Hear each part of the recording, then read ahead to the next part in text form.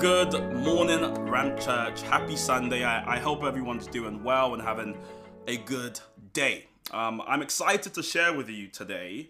We're doing something slightly different. So we're focusing on a passage of scripture, and as such, we're only going to spend time there. So if you hate turning to lots of scriptures, you're in luck. There's only really one.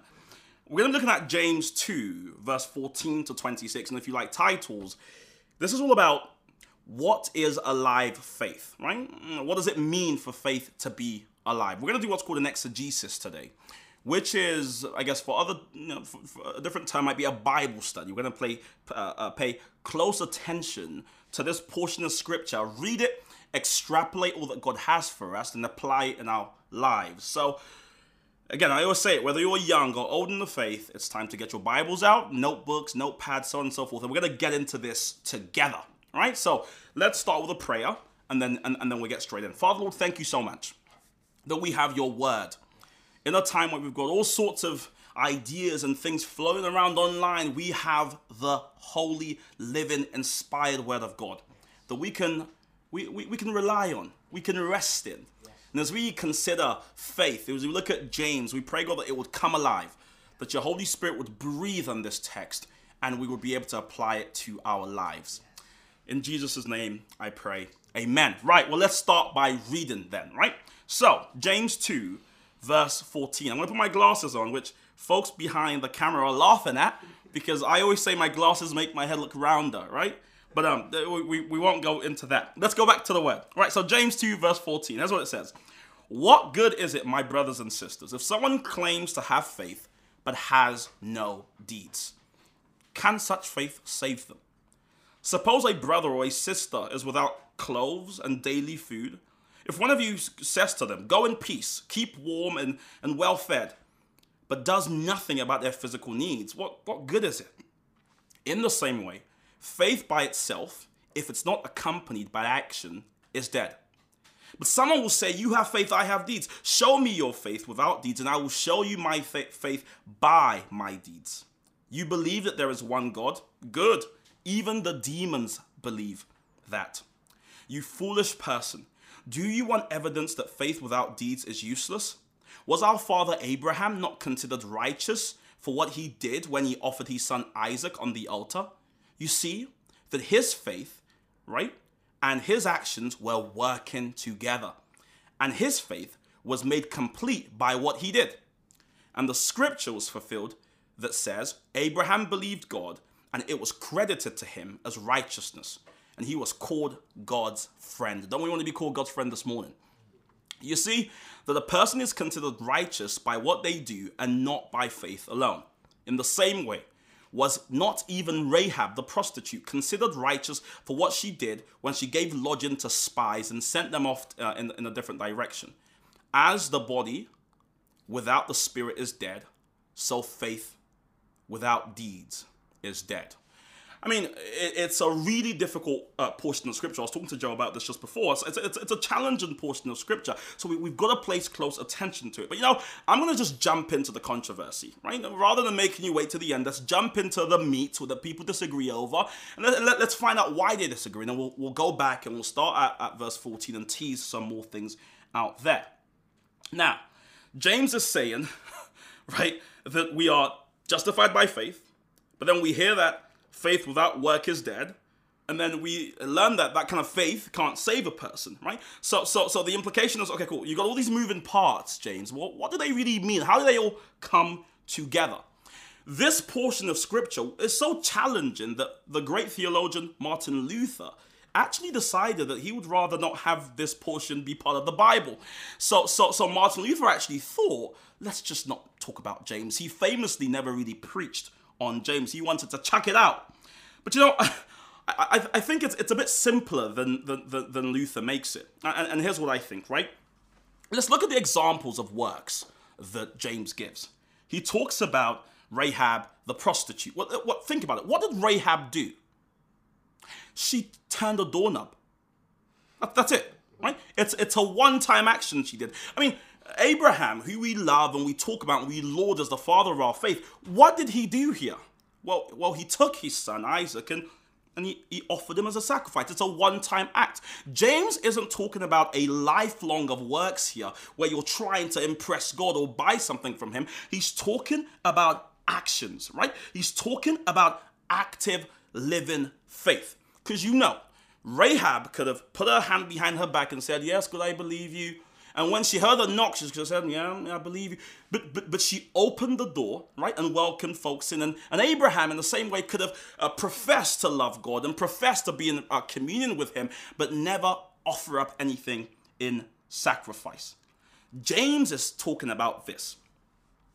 Demons can pass theology tests, right? All sorts of people can acknowledge the truth about Jesus. But what demons can never do is turn the doorknob of their life and welcome God in. What they can never do is offer up their lives, as we're commanded to in Romans 2, as a sacrifice to God. That's what we have a privilege of doing.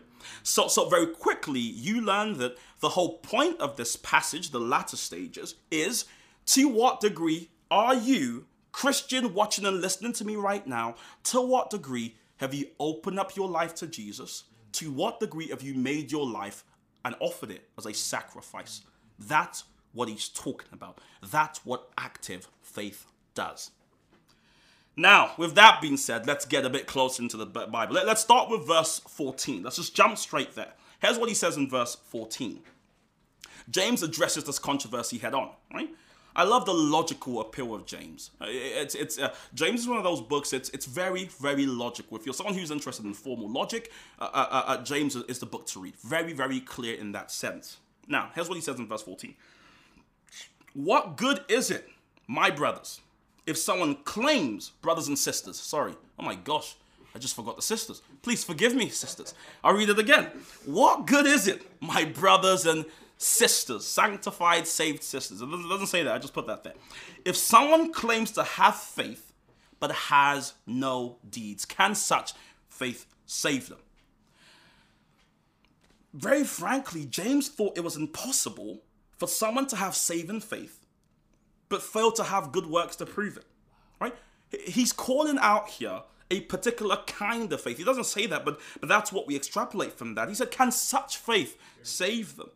He's saying, can faith that has no action, can faith in word but not in deed, can someone who is a hearer but not a doer, can that kind of faith save them? And he's saying emphatically through this portion of scripture, no. No. That's what he's saying. Now, some context. James is writing here to folks who are mostly Jewish, right? They come from a Jewish culture. And they would have just discovered this justification by faith thing, this new Christian Kool-Aid. You're saved by faith. Oh my gosh! You remember when you first you're like, what? You're saved by faith? Excited. So you can forgive them then, for because of that liberation, them running to an extreme, right? These are folks who knew firsthand the exhilaration of the freedom from that old system of works righteousness, and because of that exhilaration, there's a proclivity in them to run to the extreme. And now they're at the extreme where they go, well, works don't matter at all.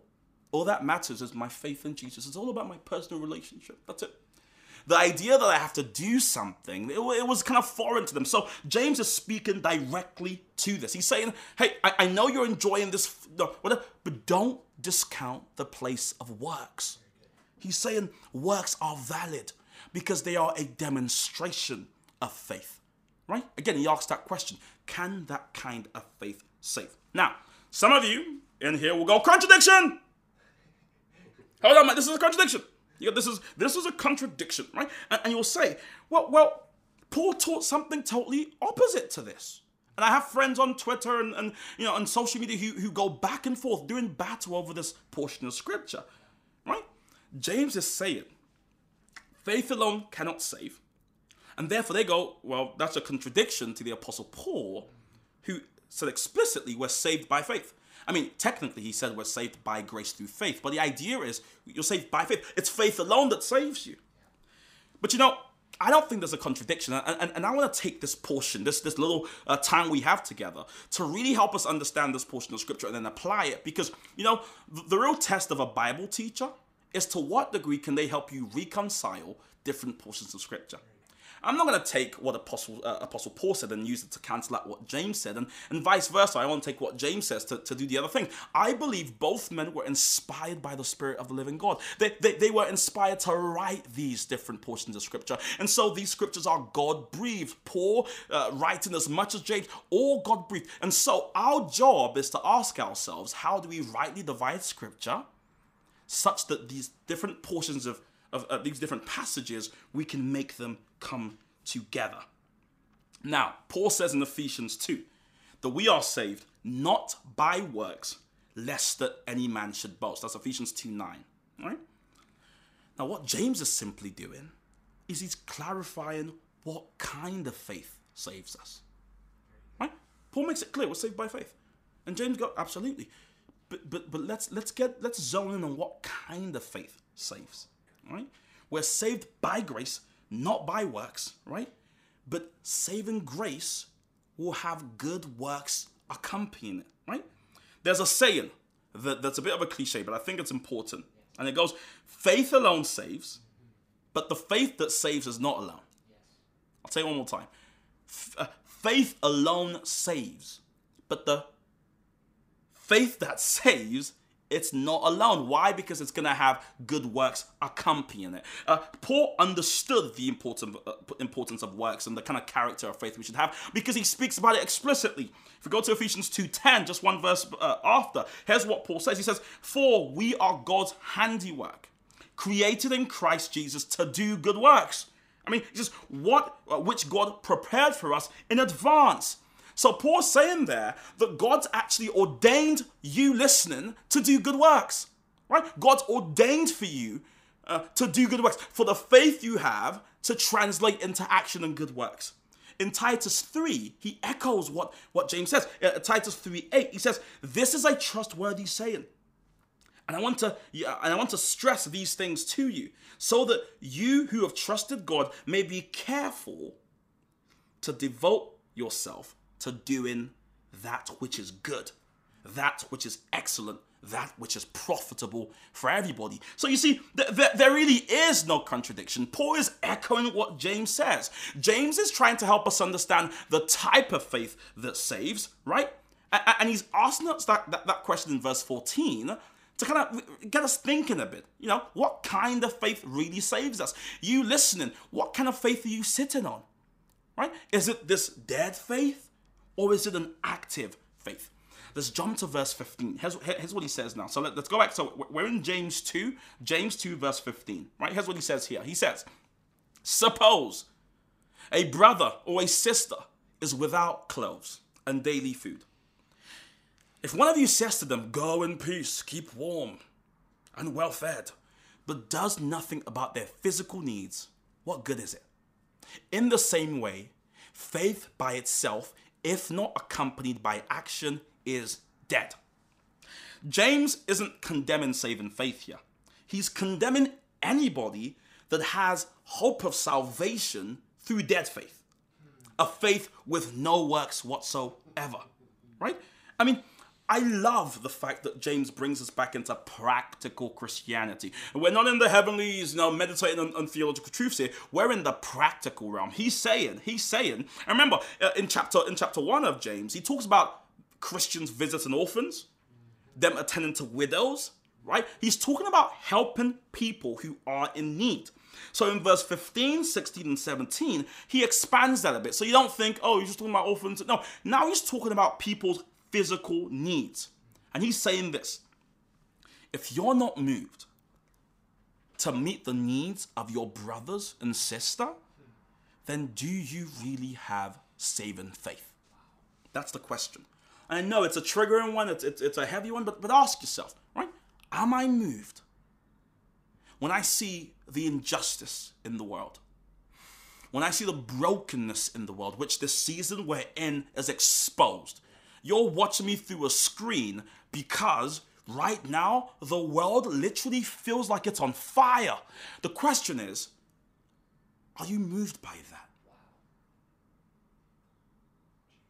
I mean, full fact, which is a charity, it's not a Christian charity, they did some research, right, in the UK. In 2018 and 2017, 2017 and 2018, an estimated 14.3 million people were said to be living in poverty right here in the UK.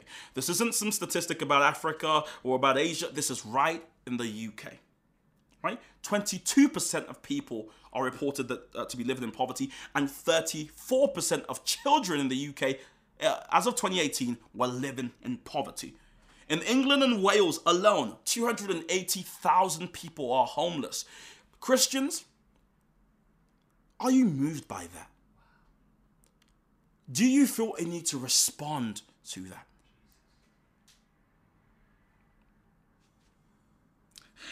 Only living faith feels the need to respond to that. Only living faith, James is telling us, feels something rising up saying, I've got to do something about that.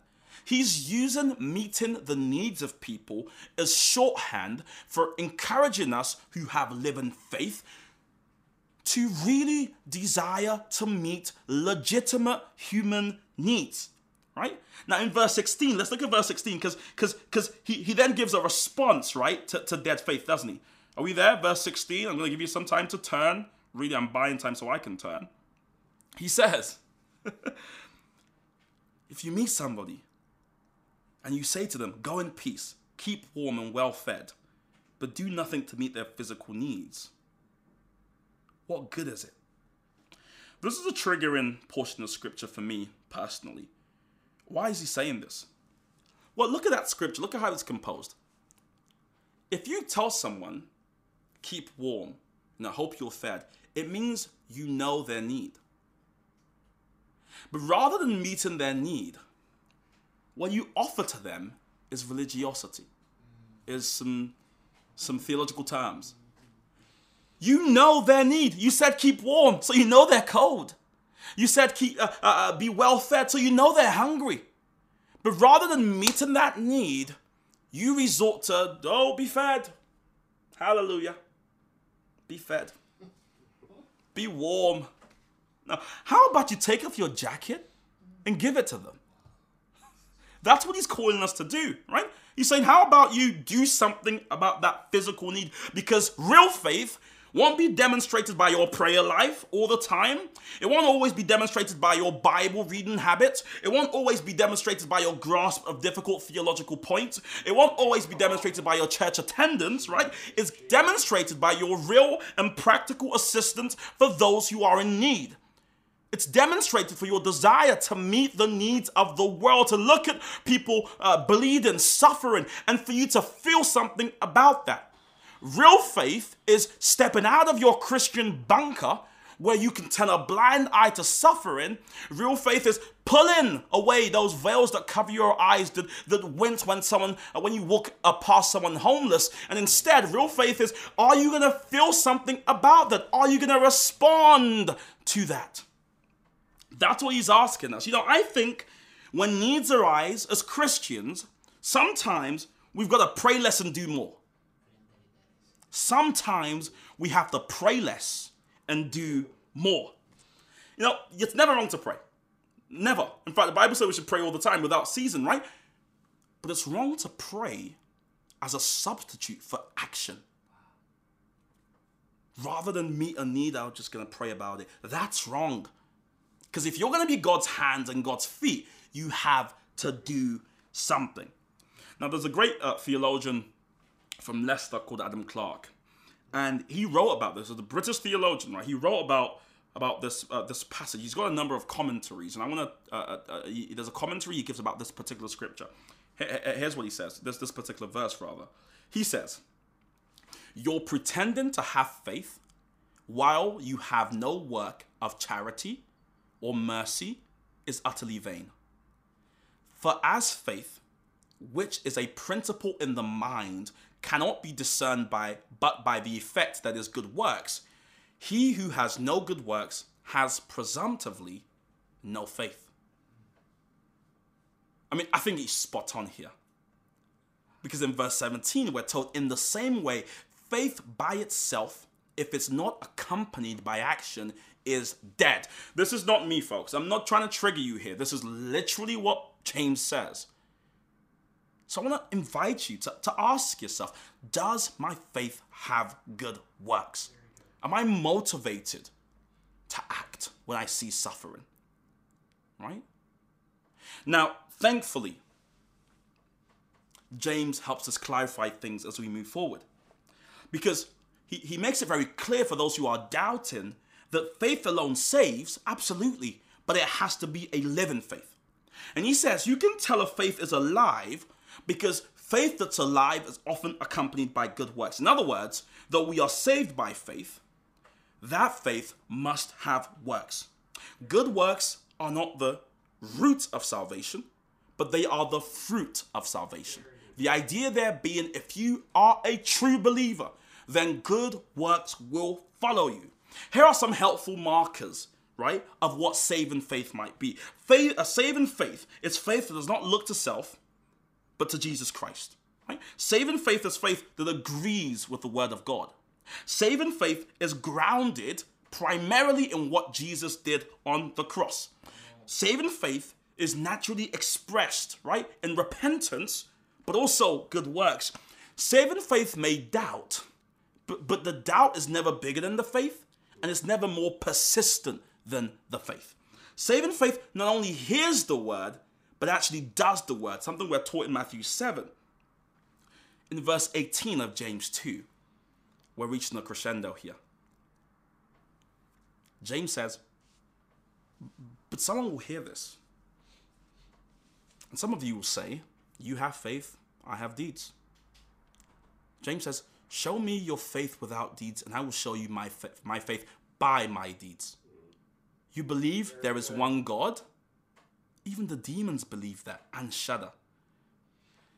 So now he's speaking to a particular type of Christian. And those are the Christians who think, Christians are kind of like Skittles, just different flavors. You have some faith Christians, some works Christians, he's saying, no. You don't get off that easy. There aren't different flavors of Christians. He's speaking to every single Christian here. He's saying, every single Christian, your faith is demonstrated by your works, right? Now, a bit of context. He's speaking here to, remember, a predominantly Jewish culture, right? Or Jewish church. Now, there were definitely Christians. They were Christians, right? But they had come from the Jewish tradition. So they would have been familiar with the Shema, which is the Jewish prayer. What has it go again? Oh, Israel, there is one God, something like that. This is something they believe, they hold dearly. And it was a way to show the culture around that they weren't polytheist, but they really believed in one God. They didn't have many gods and idols. They believed in one God, right? And this is an important principle in Jewish culture. So here's what James says. He says, okay, even the demons can recite that prayer. That principle you hold dearly? Oh, Israel, there is one God. He said, the demons say that as well. But as we learned in the start, what the demons can't do is have good works accompanying their faith. So he's saying, it's very possible to have dead faith. That's what demons have. You have been called to higher. You've been called to have an active, living faith. So then, how then should you think about faith and works? How? Well, what I often think about is, when I was young, I'm still young. Just take my glasses off for this section. When I was younger, I lived one of the periods. I lived in Thamesmead. I lived above a canoeing indoor. No, it wasn't indoor rowing. It was a canoeing kind of place. Whatever you want to call it, a canoe shop, a place you do canoeing, right? And I remember because I played a lot of sports growing up. I've said that a lot, and anything new and physical, I'm going to do it. So I got there, and I asked my mom, can I do canoeing? And she kind of looked at me and said, black people canoeing? Are you sure? And I said, yeah, I want to try it out. Because I was that kind of kid. So bless my mum. So she paid £20 an hour for me to go canoeing, and I went canoeing, and I would, I would get there, and I did it for a few months. I got pretty good at it. You kind of, you have two. Actually, you have two. There's two different types of boats. There's one that you do this with, and there's one that you have two different oars and do that with. I'm going somewhere. I'm just reminiscing. Reminisce with me for a minute. And I used to just always do it. It was so much fun. And when I was thinking about faith and works, it kind of reminded me of being in the more advanced canoe where you get two different oars. One's faith, one's work. If you only pull one of them, you might have the sensation of movement. But what happens is you just go in circles. You just do this. And you go in circles, and you go in circles, and you go in circles. But to really move forward with maximum velocity, guess what you have to do? You've got to pull both. Some of us Christians, our Christian lives can be summed up like that. We're pulling one. We either live in this heightened religious place where all we do is faith. Just pray. Oh, Father Lord, heal. Father Lord, deliver. Father Lord, help. All these people who are sick, help them. But we never do anything about it. We just pray, we dust off our feet, and we go. And for us, our Christianity is a non-contact sport. We're so socially distanced from the suffering in the world that we just watch and go, oh, it's awkward. We see homeless people and go, oh gosh, I hope they get... Do something about it. Pull the other oar. Otherwise, your life will be that circular motion. And equally, there are those on the other side. And all we do is work. We don't rely on God. It's all about us and what we're doing and how and the endless Facebook posts of just how amazing and how hard we're working for God. And that's amazing. But that can't carry on forever. You have to rely on God. You need to rely on God. Because if you don't, you will burn out. I don't want to say the term, but you'll burn out quickly. Let's put it that way. And so what God is doing here through James is calling us out of these extremes. And he's saying, stop living in these different places. And bear in mind, we're not destined to go back and forth between the both. Instead, James wants us to have a correct understanding, right? To understand here that yes, we're saved by faith. But if it's real, if it's authentic, right? It's going to lead to good works. It must lead to good works. I'm reminded of a church in Tenerife because we were just on missions there not too long ago. And every time we go there, I reminisce on the stories. And 5 years ago, when I first went on missions there, they talked about this building they're trying to acquire, and it's called the Living Room. And it's on top of a strip club, right? And opposite the strip club is all these sorts of different kind of clubs and where people go drink and they get drunk and they do all sorts of different things. And these group of people were sat in KFC one day and they were praying to God. They said, God, we would love to have a building in the middle of this strip so we can pray for this strip, so we can evangelize on this strip. And so, of course, they started praying, right? But they didn't just sit in KFC and just wonder and dream and pray. They started organizing as well, raising money, raising funds, having meetings, and God used those two different things, their prayer, but also their efforts, and he married it. And guess what sits in that strip right now? It's a wonderful building called the Living Room above a strip club where every single week, every single day or so, people are there praying for the strip, getting things done. It's a mixture. Just a few years ago, God gave me a vision. I always get scared when I say that. But he gave me a vision and said, Mike, I want you to start an organization, and it's going to take you, it's going to cost about £50,000 to start it. Now, I'm a young guy. I'm very daring. I think I'm quite courageous, but that was a bit kind of like, are you sure, God? And 50,000 is a lot of money. But after doing all that kind of back and forth, I became kind of, sure about it. And so I said, let's raise this money. But it took a lot of work. I used to have an afro that's now gone because of how much work it took. Honestly, it's because of that fundraiser. We had to work, almost as though there was no one on the throne, right? But we also had to pray because we knew everything depended on that. Until we as a church can learn that we have to definitely have faith. It's everything. But that faith must be accompanied by works. And when they marry each other, that's when we can do things to the glory of God. Until we get that, our lives, unfortunately, may resemble that of that man in the boat that's going around in circles. And as such, God, I want to pray for us right now. I want to pray for us, anyone who's listening to this. Father, it doesn't matter what extreme we're on. All that matters is that we know that we shouldn't be there. So God, I just pray right now that you would call us out of these extremes. You would call us out of our Christian bunkers where we turn a blind eye to suffering. Out of our Christian bunkers where we hold everything with a clenched fist because we're not willing to let it go. And God, begin to work in us the confidence, the knowledge, the truth, this thing that James clearly understood, such that we could become those Christians, like the children of Issachar, who understood their times, like the Bereans, who understood the word and who could apply it. Father, we want to be those at the forefront of movements. We want to be those at the forefront of aid. We don't want to leave it to people who have a warped view of justice. We want us. We want to be the ones. So God, help us. Help us, folks who don't know who you are, who are listening to this prayer. I pray that they would be saved, that they would be able to lay down before you, to trust in the finished works of Jesus, right? But that their faith would be saving, active faith. And for as many who are being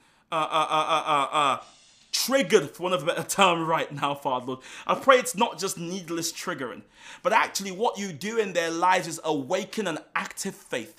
One fire that's set alight in them that cannot be quenched by anything. We pray, God, that we would be a church, not dead by James's assessment, but a church that was alive, a church that was living, that was breathing, that we wouldn't be just an organization, God, but we would be an organism, that we would be alive, we would be breathing, we would be living. God, we desire to follow the example of Jesus, who was perfect theology. Did you know Jesus is perfect theology? And even with his perfect theology, he met needs. He fed the 5,000. He gave water to those who were thirsty. He sat and healed the lepers. He sat with the downcast. He sat with those who were excluded from society. Father, Lord, John 5:19 lets us know he did that because that's what you do. And so, God, by extension, we want to do that because that's what Jesus did. So, God, help us. And God, as we move on through the series, continue to blow our minds with new knowledge, new nuggets, new truth about who you are. Thank you, Jesus, because you're so good. In Jesus' name we pray. Amen.